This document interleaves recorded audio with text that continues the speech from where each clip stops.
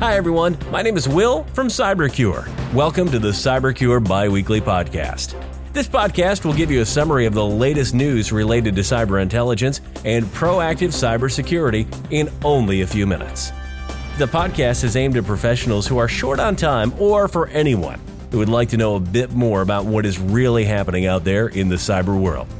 The focus of this podcast will be on the latest cyber events for non-technical people. Anyone can listen and understand. Malaysia's Malindo Air, a subsidiary of Indonesia's Lion Group, said it was investigating a data breach involving the personal details of its passengers during September 2019. Malindo Air's statement followed a report by Moscow-based cybersecurity firm Kaspersky Lab that the details of around 30 million passengers of Lion Group were posted in online forums. The report said the leaked information included passengers' passport details, addresses, and phone numbers. This reminds us of the famous incident of Cathay Airlines that we covered not too long ago. Malindo Air said it was notifying the authorities internationally about the incident and advised customers with online frequent flyer accounts to change their passwords. It declined to provide more details on its investigation, including how many customers were affected, but said it did not store any customer payment details on its servers. The files were sold on the dark net, and some of them were uploaded and stored in an open Amazon Web Services S3 bucket and made public.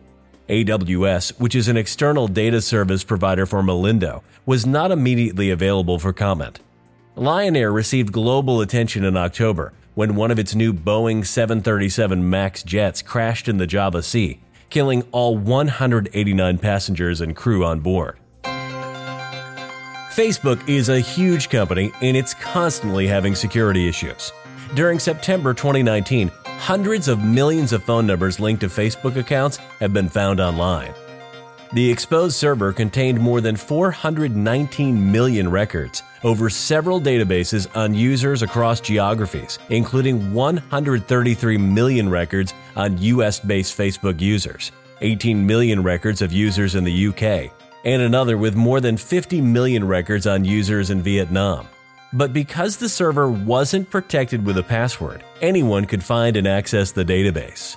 Facebook spokesperson Jay Nancaro said the data had been scraped before Facebook cut off access to user phone numbers. This dataset is old and appears to have information obtained before we made changes last year to remove people's ability to find others using their phone numbers, the spokesperson said. The dataset has been taken down and we have seen no evidence that Facebook accounts were compromised.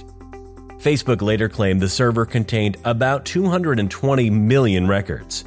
But questions remain as to exactly who scraped the data and when it was scraped from Facebook and why. This latest data exposure is the most recent example of data stored online and publicly without a password. Although often tied to human error rather than a malicious breach, data exposures nevertheless represent an emerging security problem. That's it for this podcast. Stay safe and see you in the next podcast. Don't forget to visit www.cybercure.ai for the latest podcasts on cyber intelligence.